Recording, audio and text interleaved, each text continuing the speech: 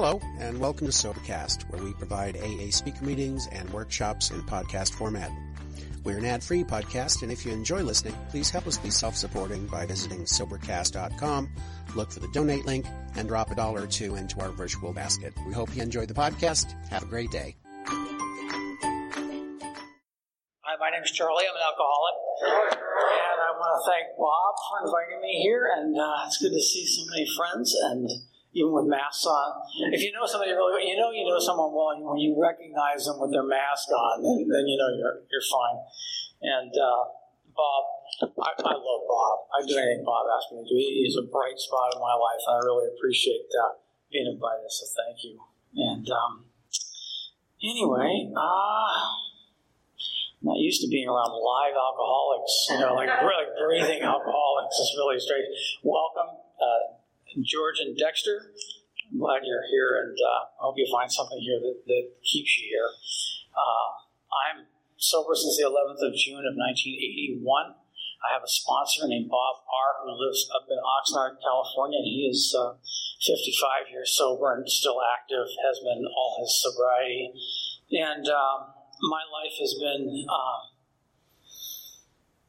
my life is nothing without the influences of sober people and the influences they've had on it. And I've met a lot of people in those years, and every one of them has had some impact in my life and has helped me stay on the path one way or another, either through good example or bad example. It doesn't really matter right now. It's just people's examples have helped. And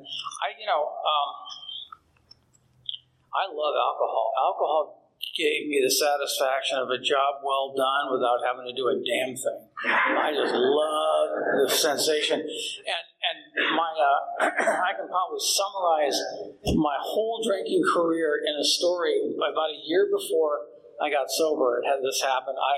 That's not a dramatic story, so there's not like a big payoff at the end. But I was working. I wanted to be a writer. So first I got a job working in a bookstore, which is it's like wanting to be a mechanic and getting a job in a mechanic bookstore. You're just selling books about mechanics, but you're not really doing anything. And so I worked there for a long time, and I got a chance to go back to school. And so I went back to school to be as a journalism major, and I had a pretty good time doing that. And by the time I was ready about 6 months before I graduated, we got a chance to be interns at local newspapers, and I got sent down to the Los Angeles Times. And so I was working as an intern down there, and it was tough because I'd go down there and I knew, just like I felt in the general public, I didn't fit in. I just did not fit in with these people. They know so much more than I do. They're so much smarter than I am.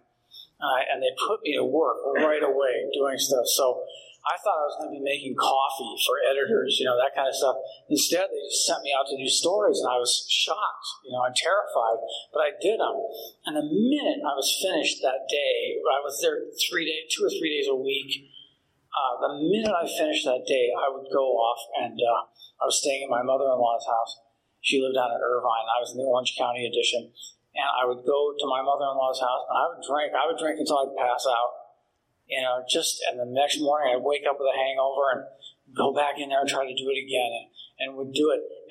And I don't know how I did it, but when I finally graduated from college with my bachelor's degree, I got a call about 2 months later that the editor at the LA Times said that the Milwaukee Journal had called and wanted a stringer. That's a person that they want to cover a story, like if you wanted a story covered on the other side of the country, rather than send one of your own reporters out there with all that expense, you'd hire a local reporter to file the story back with you. So they hired the editor recommended me, which surprised me.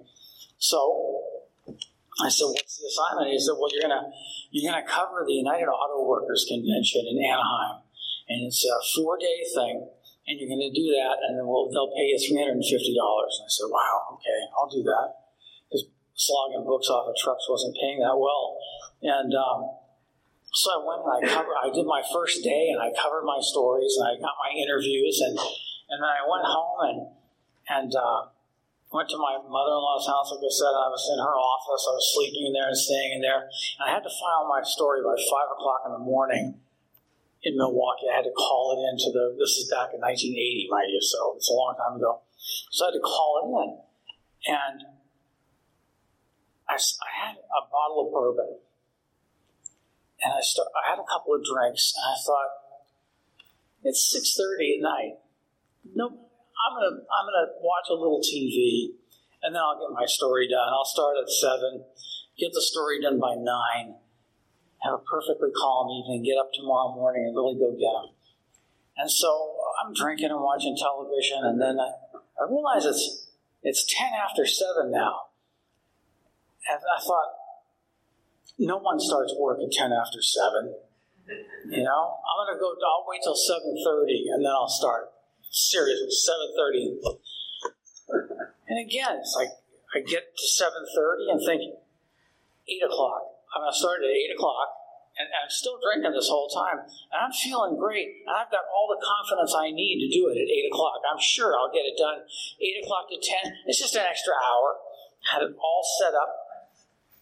8:15, I thought, boy, maybe I should start. Well, you know how it goes. I don't have to tell alcoholics how that goes.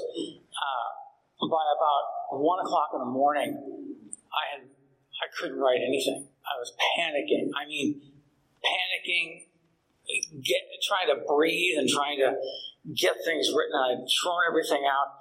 And finally, by the time 5 o'clock in the morning came around, when I had to call with my story, I called them, and I had my notebook open, and I just dictated a story off the top of my head to them because I couldn't write it. And they said, thank you. And I got off at about 6:30, and then I had to go back in and work again. So now I got to go back and cover that convention the next day. Now I haven't had any sleep, and I was drunk the night before. So I get there, get my interviews going, cover my interviews. Same thing happens. I'm hanging out with all the communist writers because they're the most fun. The regular press is kind of boring, but the guys from the People's Worker are just, Anyway, I hung with them, and everybody got drunk after work, and I went home back to my mother-in-law's house and knew I had to file my story, but the same thing happened. I just wanted to watch TV till 8 o'clock, and that's 8:15, and you can't start writing at 8:15, so I work at 9, and then 9:05, and 9:05, I'll go to 9:30, and it's just that, it's like a gambling thing. Let's let it roll. Let's just keep letting it roll and see what happens. Well, we know what's going to happen. I knew what was going to happen, and again, the same thing happened. The next morning I got up, I called in my story and dictated it to him off the top of my head. And the guy, the reporter on the other line, dutifully wrote it all down for their afternoon edition. And I was just a wreck. Well, I got a little sleep that afternoon. I went back the following day. The same thing happened. Only this time, I made a vow. I'm not going to do this again. I am not going to fall into this trap again of getting started with this nonsense. So I will not do it. And I put my own foot down, which is really dangerous for an alcoholic to put his own foot down on his own behavior. And I went in and got my stories. And then they said, there's a reception, because the United Auto Workers Convention was over that day. And there's a reception at the end of the day at the Disneyland Hotel on about the 30th floor, whatever the tallest floor was there. They gave me the room number, and so the communists and I all sacked it over there, to the hotel, and we walk in there, and I'm not drinking. I'm just going here just so I can say I've been here. I walk in, and the first thing the host said is, "Anybody drink Jack Daniels?" And I thought, yeah, I do. And is Jack Daniels all right with you? I said, yeah. And the communists all wanted to drink. So I just went along with it. And pretty soon, it must have been about an hour and a half, I remember coming out of a blackout on the balcony of the hotel room with the U.S. ambassador to China, who had been a UAW president in the past, Leonard Woodcock. You can look him up. He was standing out there, and I was showing him how I could lean back over the edge of the balcony with my feet locked under the rail, and as far how far back I could lean, which I'm sure he remembered to his grave, that moment at that place. But it just never got any better, and I went home, and then after about 2 weeks, I got a check in the mail they were going to pay me $300, but they paid me, or $350, but they paid me $300. And I was angry at first, and then I realized I didn't deserve $350. If they paid me $100, that would have been too much. And I don't ever want to do this again. And that's pretty much a summation of my whole life up to that point. I was 29 years old at the time, and I didn't get sober till the next year. And I was sick and physically tired. I didn't want to be an alcoholic. I had decent parents. My father was a Marine Corps vet. He was an 8-year Marine, and had been in World War II and had been in the China Marines in the 30s. And my mother was a good woman who was a good housewife and mom. And I was brought up in a good community with good teachers and good values that were transmitted to me. And I never had anything thrown in my path that you could call setback. Like, I know a lot of alcoholics, and I know a lot of regular people too, but a lot of people have a lot of stuff thrown in their path that's really unfair and unjust and cruel. And yet you see them prevail over it. And I, in turn, had a lot of breaks, and I never took one of those breaks and took advantage of it to become anything. I just pretty much thought, okay, that was good, now that's over with, and moved on. And I remember at the end of that internship at the LA Times, I was in the car, and they took me out to lunch, because that's what they do. There were other reporters carpool, and they take the intern out, and thank them for being there. And we went and had lunch, and we're driving back. And we were driving through Costa Mesa, and at the time there were lots of strawberry fields out there. And there were people picking strawberries out there, and I was looking at them as we were driving by. And I said to the people in the car, did you ever just want a job like that where you could just be out in the field picking strawberries and just have nobody bother you? And everybody in the car went, no. And it was just a jolt, because I thought maybe they would have, I could have gotten them to agree with me. So it was an eye opener, but I never spoke about what I was feeling out loud again. You don't ever articulate what you're feeling as an alcoholic while you're a practicing alcoholic. You just tuck it away, and you stick it down in there, and you just let it get down in there, and let it get infected, and let it get sore, and let it start to boil away at the rest of your guts until you just can't stand it anymore. And then just drink some more to try to put that fire out, and it never goes out. It never goes out. And a year later, I wound up, nothing dramatic, I wound up peeing blood, which I had done before, so that was not a big deal. I'd had a pancreas attack before, that was no big deal. I'd had alcohol poisoning, that wasn't bad enough.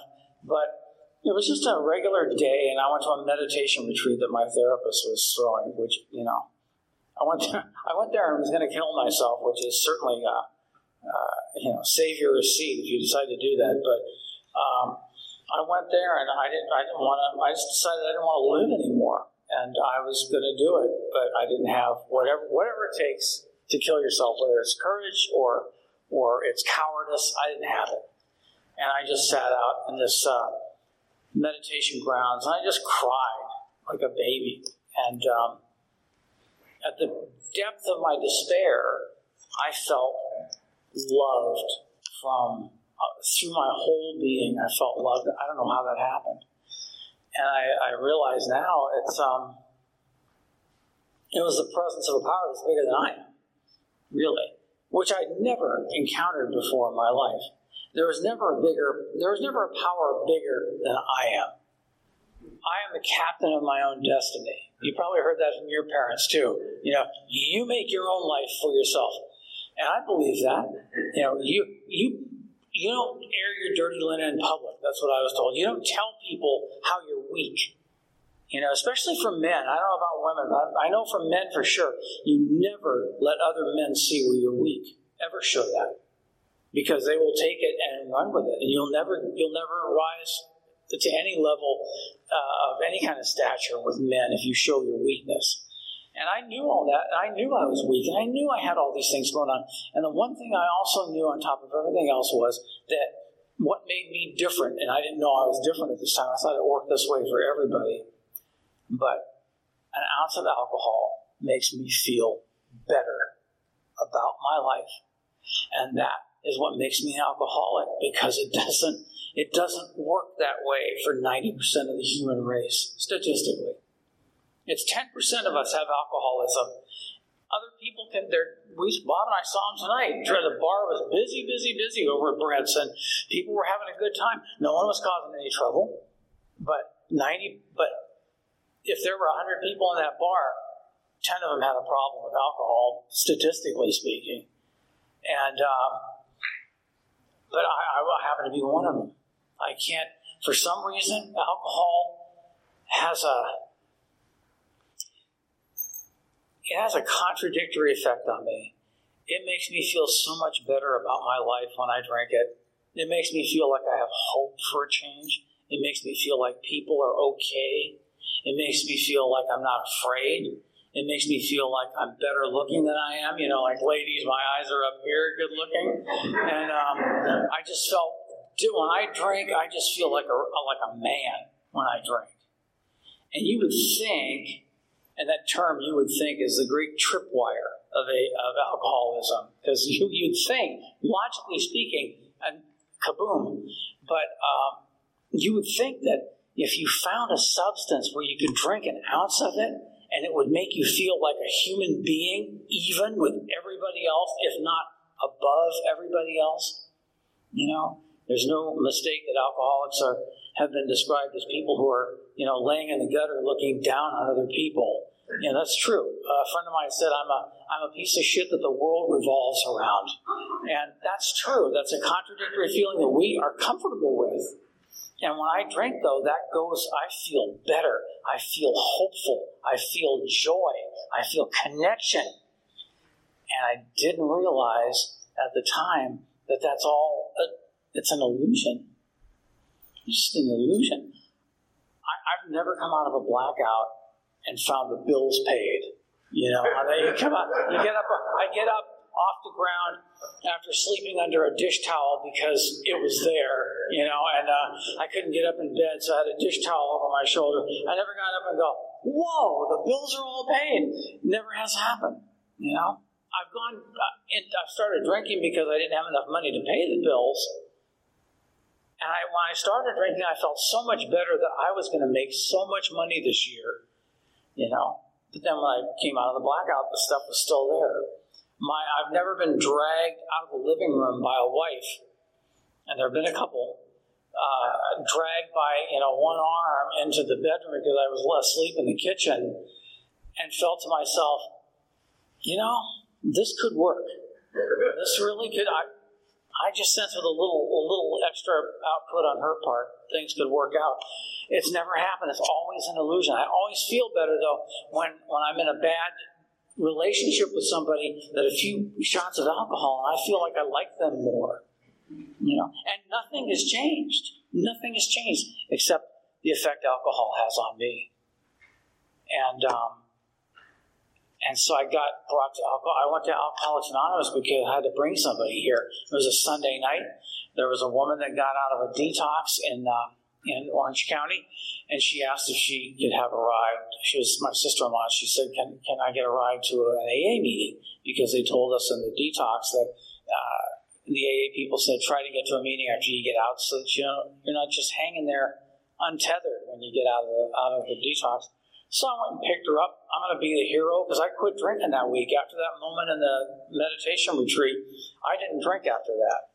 And so I go to pick her up, and we drive for 20 minutes to the meeting place, and she 12-stepped me in the 20 minutes it took to get there. And she had 22 days of sobriety. So if you don't feel like you have a lot of sobriety, like you're counting days and that, trust me, you've got something to share with somebody who's got less time than you do.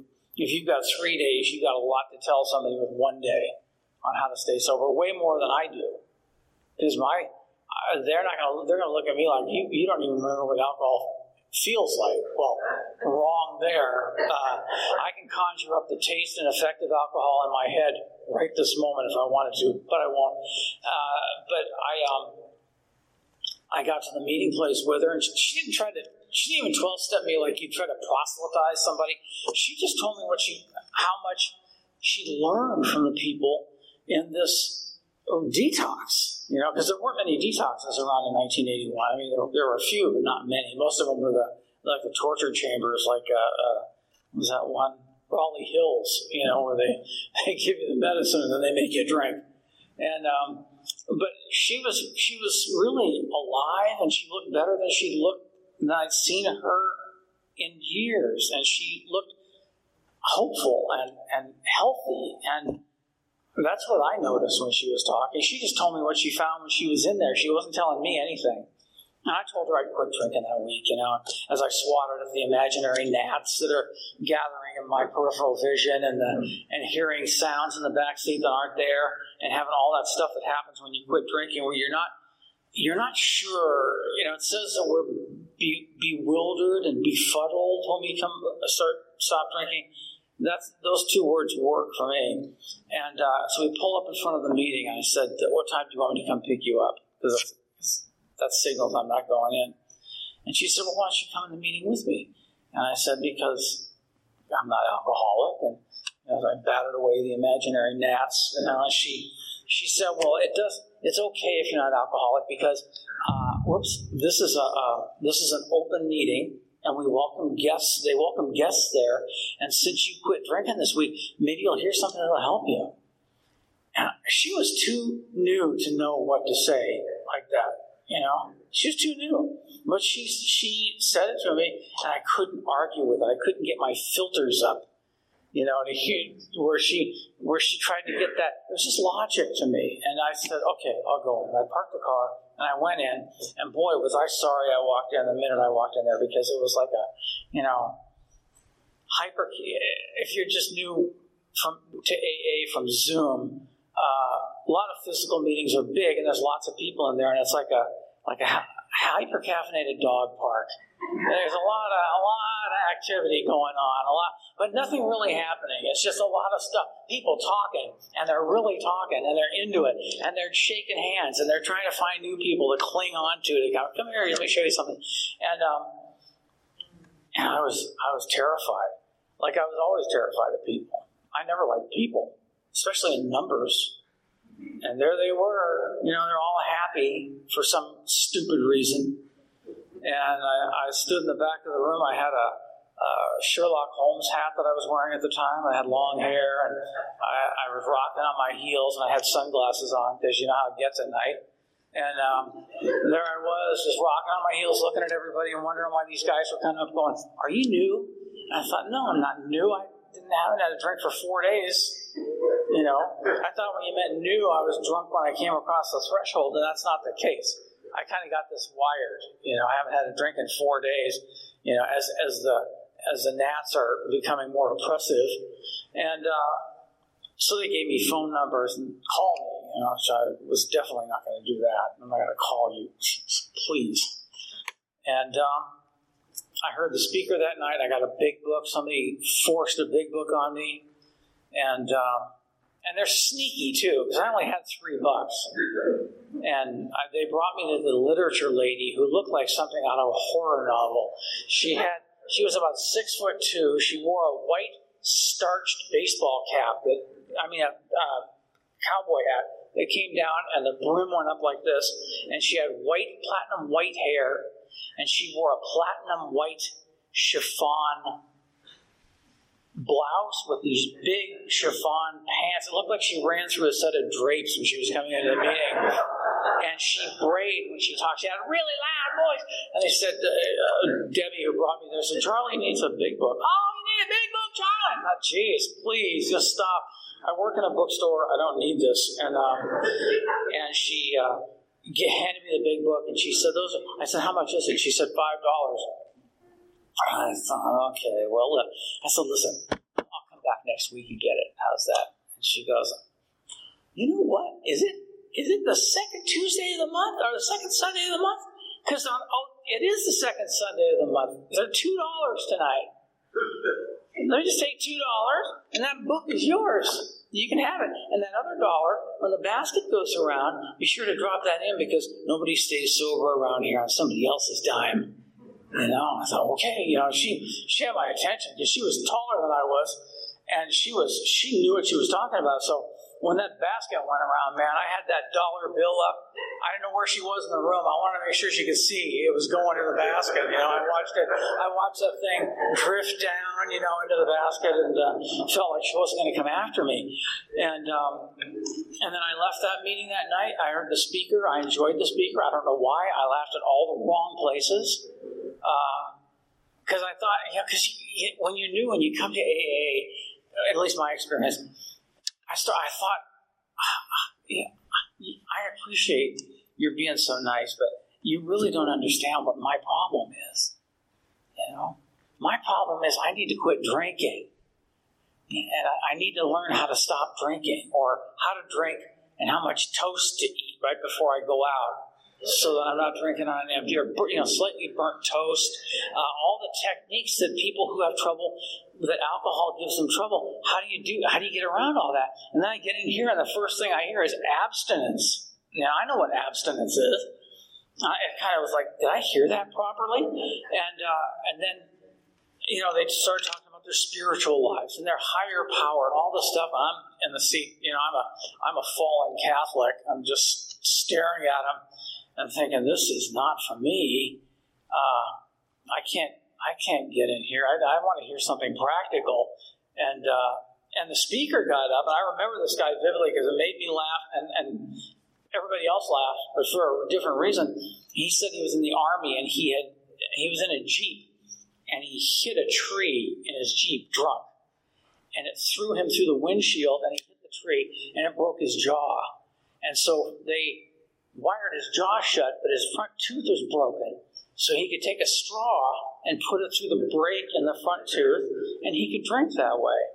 And he was drinking some bourbon one night, and one of his buddies said, you better not do that because I know how you drink, and you're going to get sick to your stomach, and your jaw is wired shut. And when you go to throw up, you're going to suffocate on your own vomit. And everybody in the room was like, and the AA meeting was, whoa. And he said, so from that moment on, I carried a pair of wire cutters in my back pocket.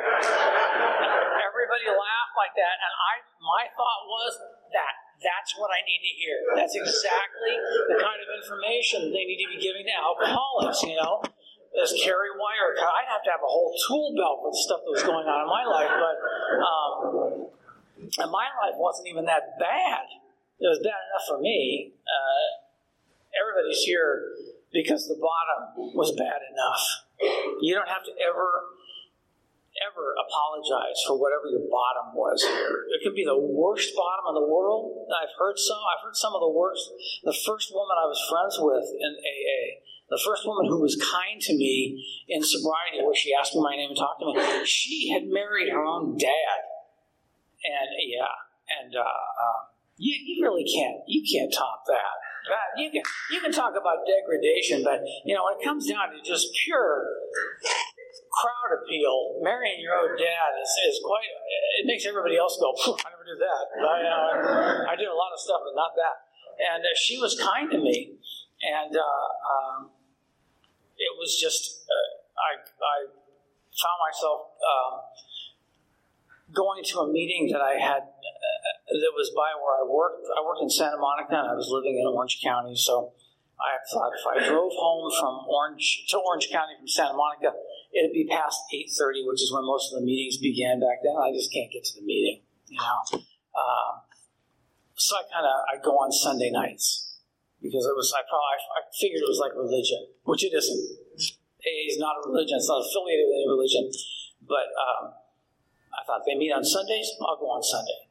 And so I went the next Sunday. I didn't drink the whole week. And I got there and heard a guy named Chuck Chamberlain, who was the speaker of the night, and I didn't understand a word that guy said. And he was talking way over my head.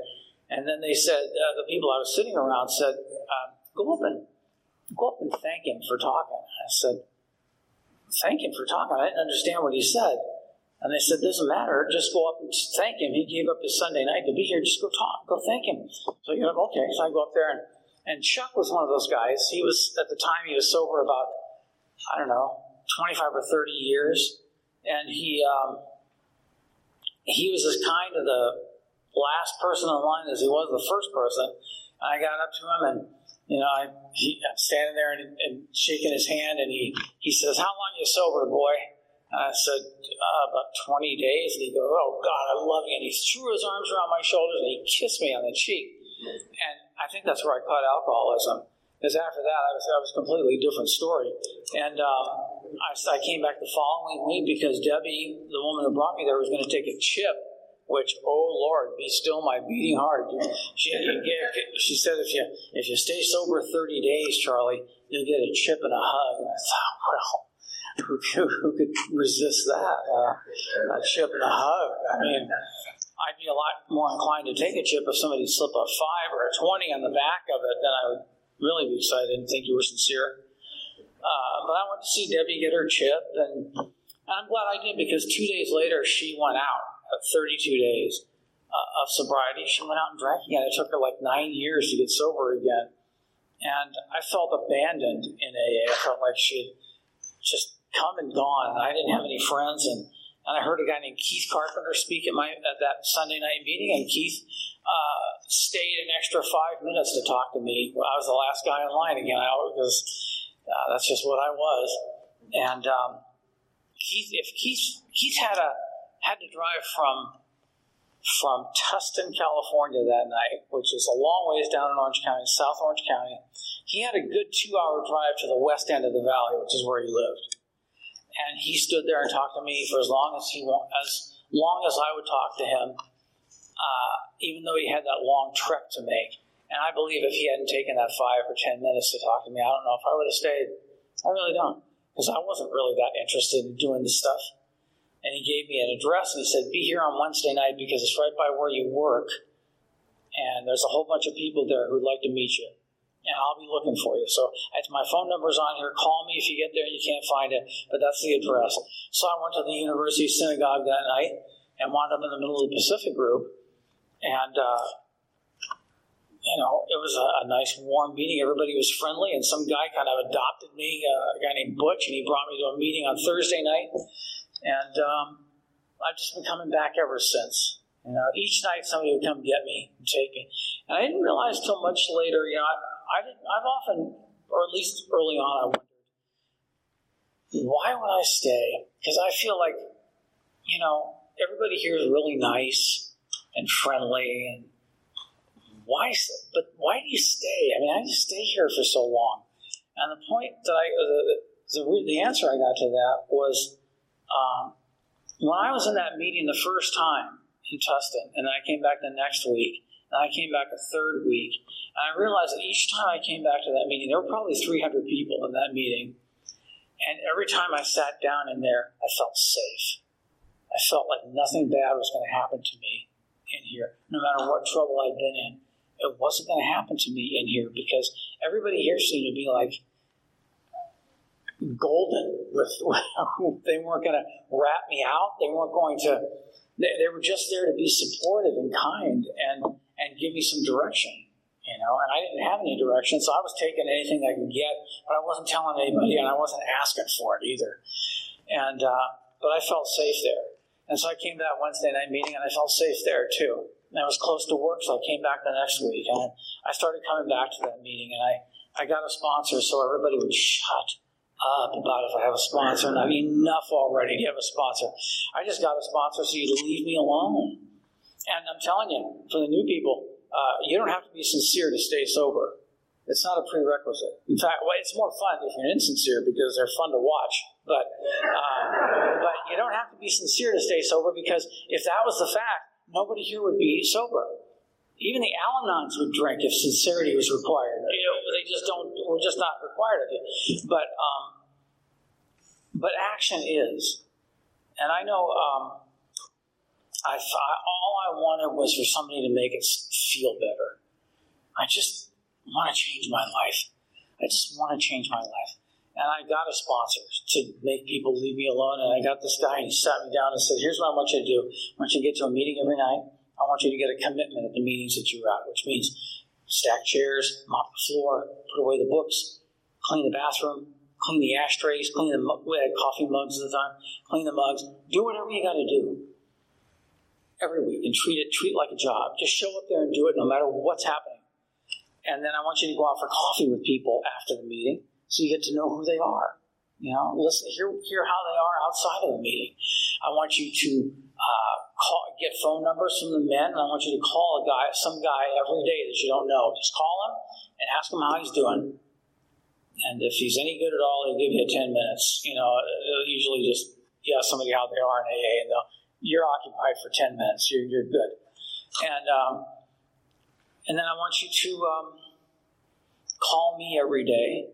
And I want you to pray to a power that's bigger than you are. And I thought, okay, here we go. I'm 31 years old. I know what this means. I know this power greater than you, what that means. And I just don't believe in that power. I believe in that power, but I don't believe it has any relevance in my life. I believe it has, I don't care. All that power wants to be with are the people that kiss its butt. If God likes people who are like God. He likes the people who go to the church socials, and when they have drinks, they measure them out in a shot glass. Free poor people don't go to heaven. He likes the people that keep gloves in their glove box. Those kind of people. But people like me, I'm just not one of God's people. He's way up in the penthouse with his people, and I'm way down here in the dark with whoever. I don't know who it is. And that God is not likely to be calling me up anytime soon to come join him. And an Al-Anon lady reminded me one time, because I thought that till I was about 5 years sober. But this lady said, did you ever think that higher power would come all the way down in the basement to get you? Because that's what happens. And it was true. And so I did exactly what my sponsor told me to do. And it's important that people hear that in AA, that there's more to this than just sitting around and memorizing the big book and reading the big book to each other and talking about the big book and what Bill meant by although, and studying all this stuff to feel better about life is not enough. I found I had to do things. AA is not a magic wand that we wave and feel better all the time. It's something that we are asked to do. And in doing it, we find something that changes us. And if you do it, it will change you. You will not have any mistake about it either. You won't go, did I change? You'll know you changed. It happened for me. I was 8 months sober. I went to my sponsor. I've been doing all my commitments, calling him every day, calling somebody else every day, going up to everybody in the meeting, shaking hands, telling them my name, getting them his phone numbers, doing all the stuff I was asked to do, cleaning the toilets, cleaning the cups, cleaning the ashtrays, and nothing. I was 8 months sober, and AA was clearly not working. And I went up to my sponsor and said, when am I going to have a spiritual awakening? Because I keep hearing people getting up to the podium, and they always cry. And I just had a spiritual awakening today, and they were weeping, and you hear it from the most unlikely people too. I didn't believe it. I just kind of listened to them, and right. And so when's that going to happen for me? And I asked my sponsor sincerely about that, and he looked at me right in the eye and said, "How do I know? Do I look like a psychic? I don't know when you're going to have a spiritual awakening. Just keep doing what you're doing." And it'll happen. And when it happens, you'll know it. You won't wonder. You'll just know when it happens. And I said, I'm still way too smart for these people. This is not, it almost sounds like there's going to be a magic wand somebody's going to whip out at a meeting and start healing people. But I did what he said, and I kept doing what I was doing. And about 2 weeks later, it was a Sunday night. A lot of things happen on Sunday nights for me. I don't know. And I was mopping the floor at a clubhouse in West LA called Ohio Street. And we pushed we had church pews in there, so we pushed them out of the way. And so the guys would sweep, and we'd mop right behind them. It was a clockwork system, believe me. And I was standing there with my mop while they were pushing the pews back, and I was looking at the people standing in line to thank the speaker. And it occurred to me in here that I knew every one of those people by name, and I liked them. And it took me by surprise. I never felt so profoundly moved as I did at that moment, that I really liked these people, and I hardly knew them. I knew them for 8 months. And I thought, if I could be anywhere else on earth right now, apart from holding this mop in this room with these people, I wouldn't go. Even if you offered it to me, I wouldn't go. I want to feel just like I feel right now. And so I went home from there. It only lasted about 30 seconds, but that's enough for me. And I went back to home, and I called my sponsor that night, and I told him what happened. And he said, you had a moment of grace. That's what a moment of grace feels like. And I said, well, I know what grace is as a Catholic. What does it mean to you? And he said, it's a moment where you get out of your own way enough to let your higher power get out to play. You know, where that higher power, I'd had it locked away inside of myself my whole life. I was not going to let that thing out. And then by having all these commitments and doing all this stuff that seemed irrelevant. I mean, when you ask somebody, you know, I could ask Gus, how do I start feeling better? I just feel I'm just in despair. And he goes, well, we need help mopping the floor tonight. You don't understand the depth of my problem. Obviously, mopping the floor, well then do something else. I don't care. All right, I'll mop the floor. And you mop the floor, and then later on you realize, I don't even remember what the problem was when I came in. It's that kind of stuff of getting out of my own way and trusting. And at that point, if I were to do that, because I've known Gus for almost 40 years, what happened was I turned my will and my life over to him, and the very fact that I asked him is where the higher power appears. It's not floating in from somewhere. It arises in both of us. And if I learn to call people on the phone, even when I'm not in trouble, I call them up. This is Charlie. I met you at the meeting last night, and I hope I see you at the meeting tonight. I hope you're having a good day. Click. Well, I've done that every day for 8 months, and then all of a sudden one day I feel terrible and I want to drink, and people say, call somebody. It's not hard to pick up the phone when you've been calling them to tell them you're doing okay and you want to say hi. Then you can pick up the phone and go, help, I'm going to drink. Please talk to me. And they'll talk to you. And nothing they would ever talk to me about had a thing to do with drinking. And it had nothing to do with them saying the right thing to keep me from drinking. You know what kept me from drinking? Picking up the telephone. That's a surrender. That's surrendering to a power greater than I am. And you'd be surprised how many people, and I just sponsored a guy a while ago who drank. And I said, did you call anybody? And he said, well, no. I said, you carry that insipid piece of plastic in your hand 24/7, and when you're about to kill yourself, you didn't think to use it as a telephone, maybe, and call somebody? No. You know, that's alcoholism. We think we know better. We think I can handle this. And I've learned I can't just handle this. I have to surrender everything. This is a whole package here. My friend Johnny from down at the Bellflower Big Book Group gave a talk about 10 years ago at the Palm Desert Roundup called The Whole Package. I don't know if it's on tape anywhere. I would love to get a copy of it on tape, on CD, anywhere, or streaming anywhere. And it was one of the best talks about what it means to be a member of Alcoholics Anonymous. Because you got to do the whole package for anything to work. You can't do a quarter of it, or parts of it, or do it like a buffet line. Just pick this, but don't take that. You got to just do it. And I learned, I'm saying you, I'm talking about me. I've just got to do it, and I hate it. Especially at 40 years, I got to call my sponsor up and go, I had an amends to make 40 years ago, and I didn't make it. What do I do? And he goes, it was a monetary amends. And Bob goes, well, find out who to send. You know who to send it to? And I said, well, I know who's there now. He said, send him a check and tell him that you're a sober member of Alcoholics Anonymous and you're paying for an amends you had something that you had stolen years ago and never paid back, and put some extra in it, but just send off a check. I said, well, I was thinking of contributing to a scholarship program. I think it would be more useful there. Long pause. Bob goes, just send them the check. That's all you have to do. Just something simple. Make your amends with a little note and send them the check. And you know what I did? I went home and I wrote them a check and sent the check.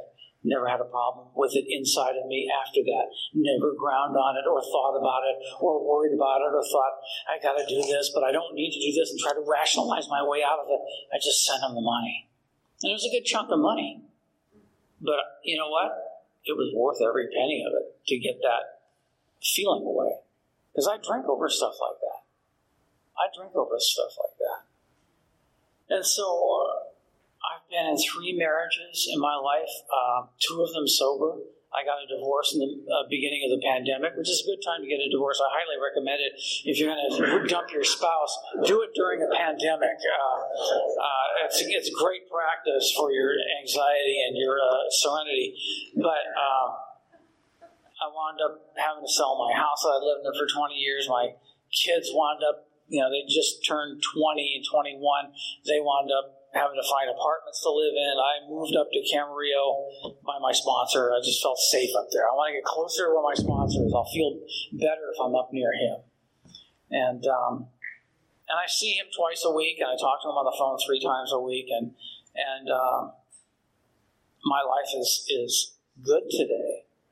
After a couple of years of not being involved, I got involved with someone, and it's lovely. And we're not married. She's a good member of Alcoholics Anonymous, and my life is good. It's just I just live at home by myself with my old dog, and that old dog, sits there giving me the side eye, trying to see which one of us is going to go first. But my life is fine. It's fine. You know why? Especially now, because I get to come to a live meeting and be with the alcoholics that have walked with me through this. And for those of you who are new, this is just a sampling of what AA, the benefits of AA, because you're around people who care about you. You're around people who want you to stay and will check in with you.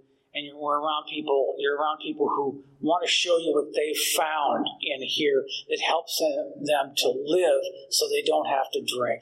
It helps them to find a life with alcoholism rather than a way to stop drinking. This isn't about stopping drinking. This program to me is a way to treat my alcoholism without using alcohol.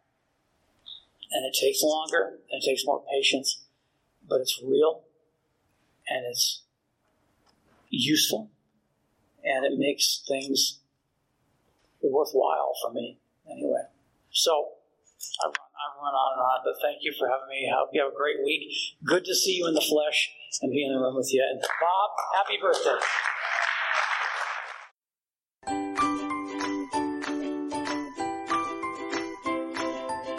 Thanks for listening. I hope you enjoyed the podcast. Sobercast is ad-free, and we'd like your help in order to keep it that way. So if you'd like to help us be self-supporting by pledging $1 or $2 a month, visit Sobercast.com and look for the donate links. Thank you very much.